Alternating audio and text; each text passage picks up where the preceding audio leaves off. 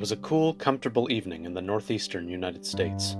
As was the custom on Sunday nights, most Americans were huddled around their radios, tuned into a variety of programs ranging from comedy and news to dramas and music. It being the Great Depression, the public was hungry for any and all manner of escapist entertainment, anything to get their minds off the dire economic situation that the nation, as well as the rest of the world, had been plunged into 9 years prior.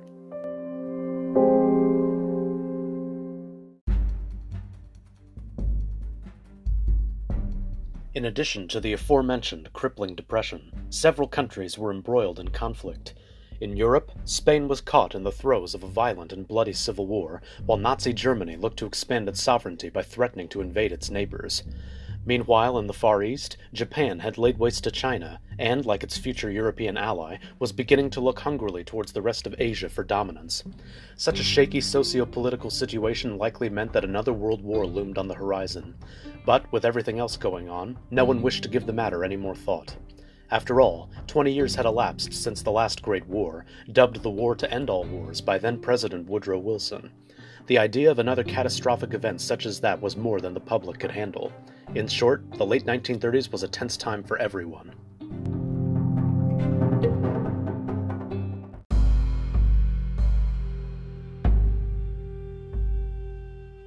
So imagine their surprise when, after turning the dial to surf through the various programs being offered that Sunday night, a special news bulletin broke through about a Martian invasion force that had landed somewhere in New Jersey.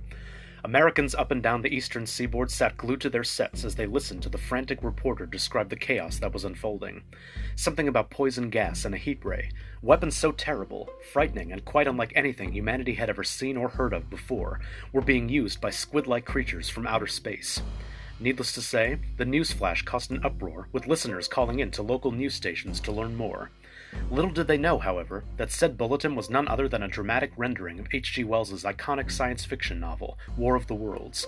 The culprit? A young film and theater actor named Orson Welles, no relation to H.G., and his troupe, known collectively as the Mercury Theater on the Air. While radio dramas weren't uncommon at the time, what caused this particular performance to create such a stir? I'm Chester Sakamoto, your host, and welcome to Episode 2 in a special spooktacular series throughout the month of October, right here on the History Loves Company podcast, because history is shaped by all of us. For classic film buffs like yours truly, the name Orson Welles ought to ring a bell. After all, he's credited with writing and directing what is considered to be the greatest film of all time, Citizen Kane, 1941, and while it was this project, based on the life of newspaper tycoon William Randolph Hearst, that would launch him to international stardom, it was the infamous War of the Worlds broadcast that would earn him his reputation within the United States. Welles was a sort of theatrical everyman. He acted, wrote, and directed, what Hollywood insiders would refer to as the triple threat, and while it was the aforementioned Citizen Kane that really put him in the spotlight, he had gained the experience of a seasoned entertainer well before his big-screen debut. Dubbed the boy genius by Broadway producer types, he had already established himself, by the age of 23, as a veteran stage actor, having done Shakespeare as well as the work of other British and American playwrights. In addition, he was also interested in comics and pulp magazines, the latter of which germinated into a radio adaptation of one of its most famous characters, The Shadow, which he originated and played on the air between 1937 and 1938. The program as a whole lasted until 1954. That same year, that is, 1937, Welles founded an independent repertory theater company in New York, known as the Mercury Theater.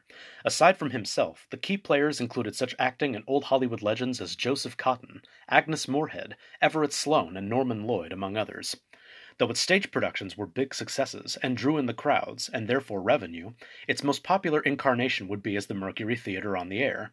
Launched on July 11, 1938 through the Columbia Broadcasting System, or CBS for my American listeners, its aim was to present dramatic interpretations of classic works of literature live on the air, featuring the Mercury Theater's key players, as well as an orchestra conducted by renowned film composer Bernard Herrmann. The first episode, an adaptation of Bram Stoker's 1897 Gothic novel Dracula, proved so successful that CBS picked up the program for an additional 21 episodes, which would run through December 4th that same year. By early October, with Halloween well on the way, Welles wanted to do something decidedly creepy and scary to mark the occasion. as the time slot had been moved from Mondays at 9 p.m. Eastern Time to Sundays at 8 p.m. Eastern Time on September 11th, the Halloween episode, the 17th in the Mercury Theater on the Air's lineup, was due for October 30th, the final Sunday of the month.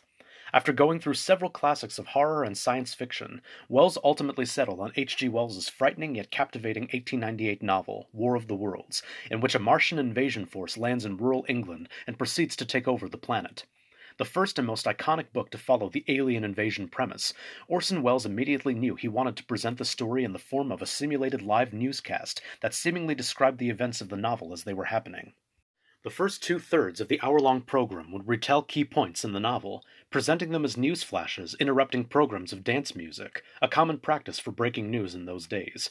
As Wells later recounted, quote, "I had conceived the idea of doing a radio broadcast in such a manner that a crisis would actually seem to be happening, and would be broadcast in such a dramatized form as to appear to be a real event taking place at that time, rather than a mere radio play." Boy genius indeed. No one on the American airwaves had ever dared to dream up such a production before. But, when taking international radio into consideration, he was by no means the first. Wells later admitted that he had been inspired by two previous fake broadcasts, quote-unquote, on British and Australian radio respectively. The first was Ronald Knox's Broadcasting the Barricades, an incendiary program from 1926, in which Knox had vividly described a fictitious mass riot overtaking London. The other was a drama that had aired a year later in 1927 on Adelaide's 5CL radio station in Australia that described an invasion force of otherworldly beings. But the inspirations and influences on the Mercury Theater on the Air's production of War of the Worlds ran deep. Having worked on several news programs and radio plays through CBS prior to the Mercury Theater's move to the airwaves, Orson Welles brought his previous work experience with him, namely in terms of the production's proposed simulated newsflash format. For instance, one of the biggest programs on CBS's lineup was a documentary news show known as The March of Time, of which Welles was a regular member of its cast. This program, which delivered news dramatically as if performed in a radio play, served as one of the biggest inspirations for War of the Worlds. Another was a drama known as Air Raid, which had starred Mercury Theater's own Ray Collins and was presented as an intense as-it-happens listening experience. In addition, Welles had used the newscast format before in the Mercury Theater on the Air's production of Shakespeare's Julius Caesar, which had aired on September 11th that year.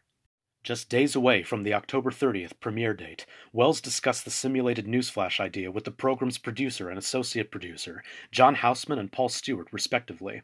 So it was that they set to work acquiring the radio rights to War of the Worlds, and chose playwright and screenwriter Howard Koch on October 24th to adapt it.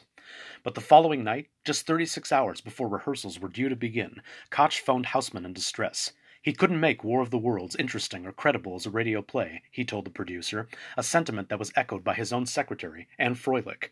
Houseman, however, reassured him. Keep adapting the H.G. Wells fantasy, he told Koch, and quickly made his way over to assist the two throughout the night.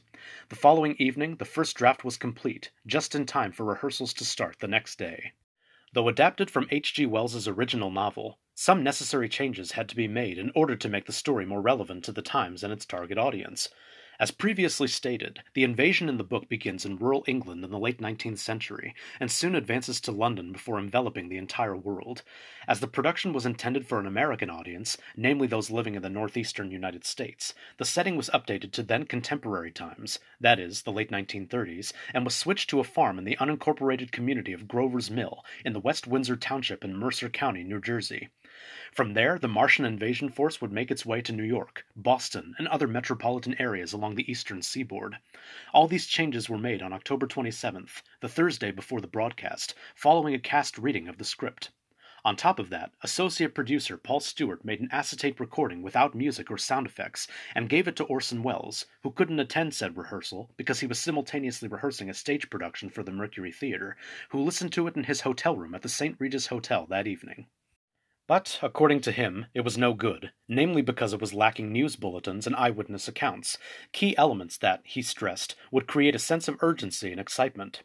Frustrated but determined, Houseman, Koch, Froelich, and Stewart spent the night reworking the script, adding even more news bulletins as well as incorporating the names of real people and places whenever possible to make it seem all the more true to life. By Friday afternoon, the script was complete and was given to CBS's executive producer, Davidson Taylor, for review. His consensus? It was quote-unquote too credible, so credible in fact that its realism needed to be toned down. As such, some 28 names, real places that the scriptwriters had inserted into the story, had to be changed, namely for legal purposes. The names were changed, and on Saturday, the day before the episode's premiere, Stewart rehearsed the program with the sound effects team. At last the day had arrived. In the morning hours of October 30th, the program's orchestra, as well as its conductor, renowned film composer Bernard Herrmann, arrived at the CBS radio studio on Madison Avenue in Manhattan and met with Orson Welles, who had assumed control over the episode's production, to discuss music cues as well as orchestrations. Welles's goal was for the music to play for unbearably long stretches of time throughout the episode, in the hopes of emulating a music program that was due to be interrupted with the breaking news of the Martian invasion. The pieces used were works by composers Frédéric Chopin and Claude Debussy, beautiful, seemingly calming pieces of music, but, quote, whose effects would become increasingly sinister, Houseman later recalled, a thin band of suspense stretched almost beyond endurance, unquote. The actors, too, had enthusiastically and with much dedication prepared for their respective roles. Frank Readick, for instance, who would be playing the part of reporter Carl Phillips, had gone through CBS's archives to listen to the recording of journalist Herbert Morrison's initial broadcast of the Hindenburg disaster a year and a half prior. As Readick would later recollect, he had listened to the famed Oh, the Humanity broadcast, quote, over and over, unquote, until he had gotten the inflection and emotion down pat. Welles, too, ever the serious actor, had himself visited the CBS archives to listen to the aforementioned air raid program once more, so as to nail the intended urgent breaking news feel for which he was aiming. The dress rehearsal was set for 6 p.m. local, that is, Eastern Time, and by 9 p.m. Eastern Time the program was underway. It began, as all radio programs did in those days, with the name of the company mounting the production, and had, in fact, stated quite clearly for those who had been tuned in from the start, that it was to be a dramatic adaptation of H.G. Wells's classic science fiction novel. From there, Orson Welles himself launched into a prologue of sorts, taken, albeit updated for contemporary times, from the book's opening words. We know now that in the early years of the 20th century, this world was being watched closely by intelligences greater than man's, and yet as mortal as his own. We know now that as human beings busied themselves about their various concerns, they were scrutinized and studied by intellects vast, cool, and unsympathetic, regarding this earth with envious eyes and slowly and surely drawing their plans against us. Talk about setting the scene. In addition, the story was set in the immediate future, the following year, in fact, 1939. By then, according to Welles's narration, quote, business was better, the war scare was over, more men were back at work, sales were picking up, unquote. Such was the genius of the writers as well as Orson Welles himself. To add to the frightening atmosphere of the story, they fed immediately into the hopes and concerns of the average listener at the time. As previously stated, the world of the late 1930s was marred with concerns over the Depression, which, by the time of the War of the Worlds premiere, had just entered its 9th year, as well as mounting tensions throughout the world, which very well could lead to another global conflict, much like the one that had ended 2 decades earlier. It was this mental and emotional backdrop that set the stage for the ensuing panic the broadcast would incite. Following this gripping introduction was a simulated music program featuring the fictitious Ramon Raquello and his orchestra. A weather bulletin reported that the evening was clear with moonlit skies gracing the northeastern United States. A few minutes on, however, the first signs of trouble broke in. Reports of strange flashes that could be seen on the surface of Mars had been reported by various astronomers of the region. The mic was turned over to reporter Carl Phillips, played by Frank Readick, who in turn interviewed a Princeton University-based professor of astronomy named Richard Pearson, played by Welles himself, the latter of whom dismissed the likelihood of there being any life on the Red Planet. Thus the music continued, but by now, those who had been channel surfing on their radios sat and listened intently for further details, unaware that the program was, in fact, a dramatization.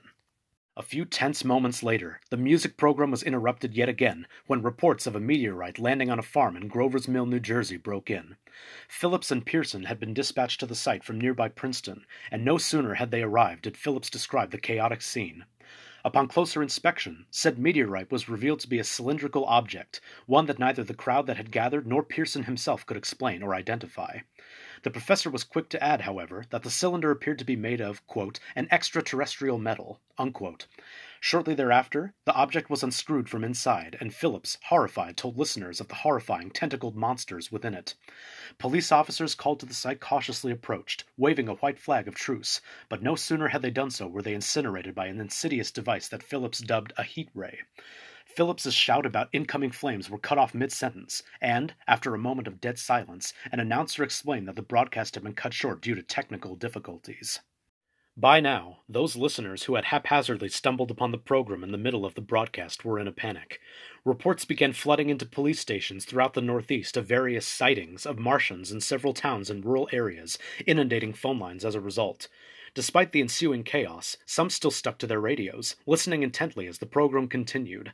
After Phillips's line went dead, regular programming returned with reports of a civilian death toll, unknowingly adding fuel to the flames of mass hysteria that were already taking place in the real world.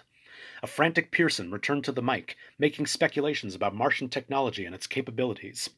Soon the New Jersey State Militia declared martial law and began attacking both the cylinder and the beings within it. One of the captains cut in to report that their efforts against the Martian forces were succeeding, only to be stopped short moments later when a tripod-like war machine emerged from the impact site and began attacking the militia, obliterating it in the process. Emergency response news flashes began cutting in as well, reporting on damage sustained to bridges, railroads, and highways at the hands of the tripods. It wasn't long before the Secretary of the Interior, played by Kenny Delmar, addressed the nation, urging the public to remain calm and asking them to pray for victory over the otherworldly invasion force. But things quickly escalated. A fleet of tripods soon made their way to Newark, a stone's throw away from New York. A field artillery battery as well as a flying squadron were dispatched from the nearby Watchung Mountains and Langham Airfield, respectively. Though the field artillery managed to halt one of the Martian war machines in its tracks, the rest of the battery were obliterated by the heat ray. The planes, too, fared little better, with one of the pilots crashing into the tripods in a last-ditch effort at a suicide attack. Finally, after several failed attempts to quell the invasion force, a fleet of, quote, 5 great machines, unquote, waded across the Hudson River to New York, where people dove into the East River and off buildings in Times Square like flies. In a final news flash, a reporter frantically broke in to report that several such cylinders had fallen from the sky throughout the country and world, and that the poison gas employed by the Martians was inundating the studio from where he was reporting. "Isn't there anyone on the air?" he implored, succumbing to the lethal vapors. "Isn't there anyone?" Right on cue, just as fear and panic were gripping the entirety of the eastern seaboard, CBS announcer Dan Seymour cut in with a decidedly happier and peppier, quote, "You are listening to a CBS presentation of Orson Welles in the Mercury Theater on the Air, in an original dramatization of War of the Worlds by H.G. Wells. The performance will continue after a brief intermission," unquote. Those who had been listening from the start sat enthralled as they took in the second half of the program, which explained how the Martians had ultimately been thwarted by, quote, "that most humble of creatures, bacteria," unquote, to which humanity had long ago grown immune, while their extraterrestrial adversaries had no natural defense. The episode's conclusion, made to appear like Pearson's recollections of the event, was nothing short of brilliant. Following the program's conclusion, Orson Welles and his associates had been informed of the mass hysteria that had resulted during the broadcast. Amused yet horrified by this, Wells took to the air just minutes after the episode ended to reassure the public. It had, in fact, been a Halloween concoction, he told his listeners, the equivalent of dressing up in a sheet, jumping out of a bush, and saying boo. Despite popular mythology and urban legend, which dictates that Wells had been prompted by CBS's executives to issue the statement following the panic, he made the statement of his own accord, and was actually initially swayed by his superiors on the grounds that they feared legal retribution. Luckily, however, no such action was ever taken, but immediately following the broadcast, the studio was swarmed with phone calls from all over the country, including the irate mayor of a Midwestern town, who phoned producer Houseman to inform him that his constituents were up in arms over a broadcast they'd heard about an alien invasion force in the Northeast. In addition, the studio entrance was blocked by hundreds of reporters and ordinary civilians who wished to inquire as to the veracity of the initial reports. Outside the studio, police sirens could be heard all over Manhattan, responding to calls of Martians advancing on the city. The following day, October 31st, Halloween, Wells was called to a press conference at CBS proper, where he issued a statement saying that he had no idea the broadcast would be interpreted as fact. After all, he and his fellow actors had done 16 such episodes prior to the War of the Worlds broadcast, and those had not been met with any fear or hysteria.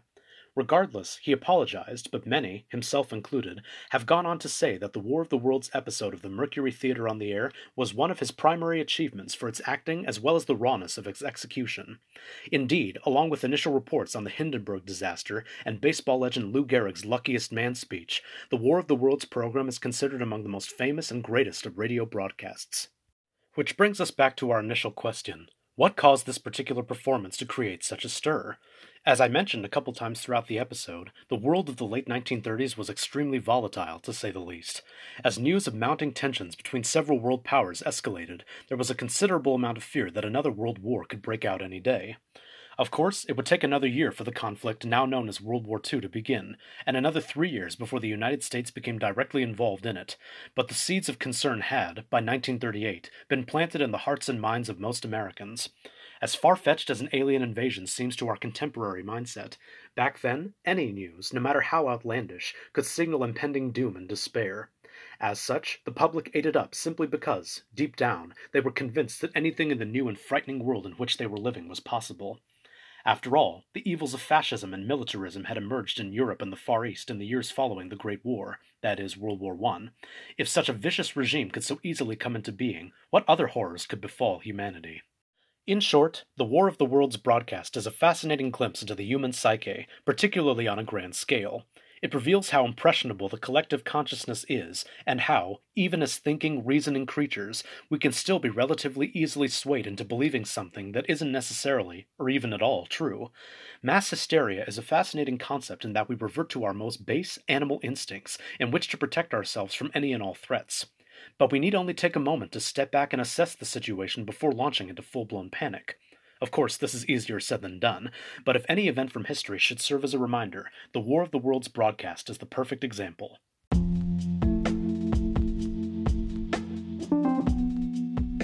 Thanks for listening. I hope you've enjoyed these 2 spooktacular episodes so far. There are more to come, so stay tuned. Remember, if you like what you hear and wish to support me to ensure future content, please consider becoming a monthly supporter. Just visit anchor.fm/historylovescompany and click the support button. There are 3 monthly support plans that fit any budget. Listening and sharing help as well, so please do so wherever you get your podcasts. Join me again next week as we continue to celebrate October with another creepy episode of the History Loves Company podcast, because history is shaped by all of us. This is Chester Sakamoto signing off. See you then.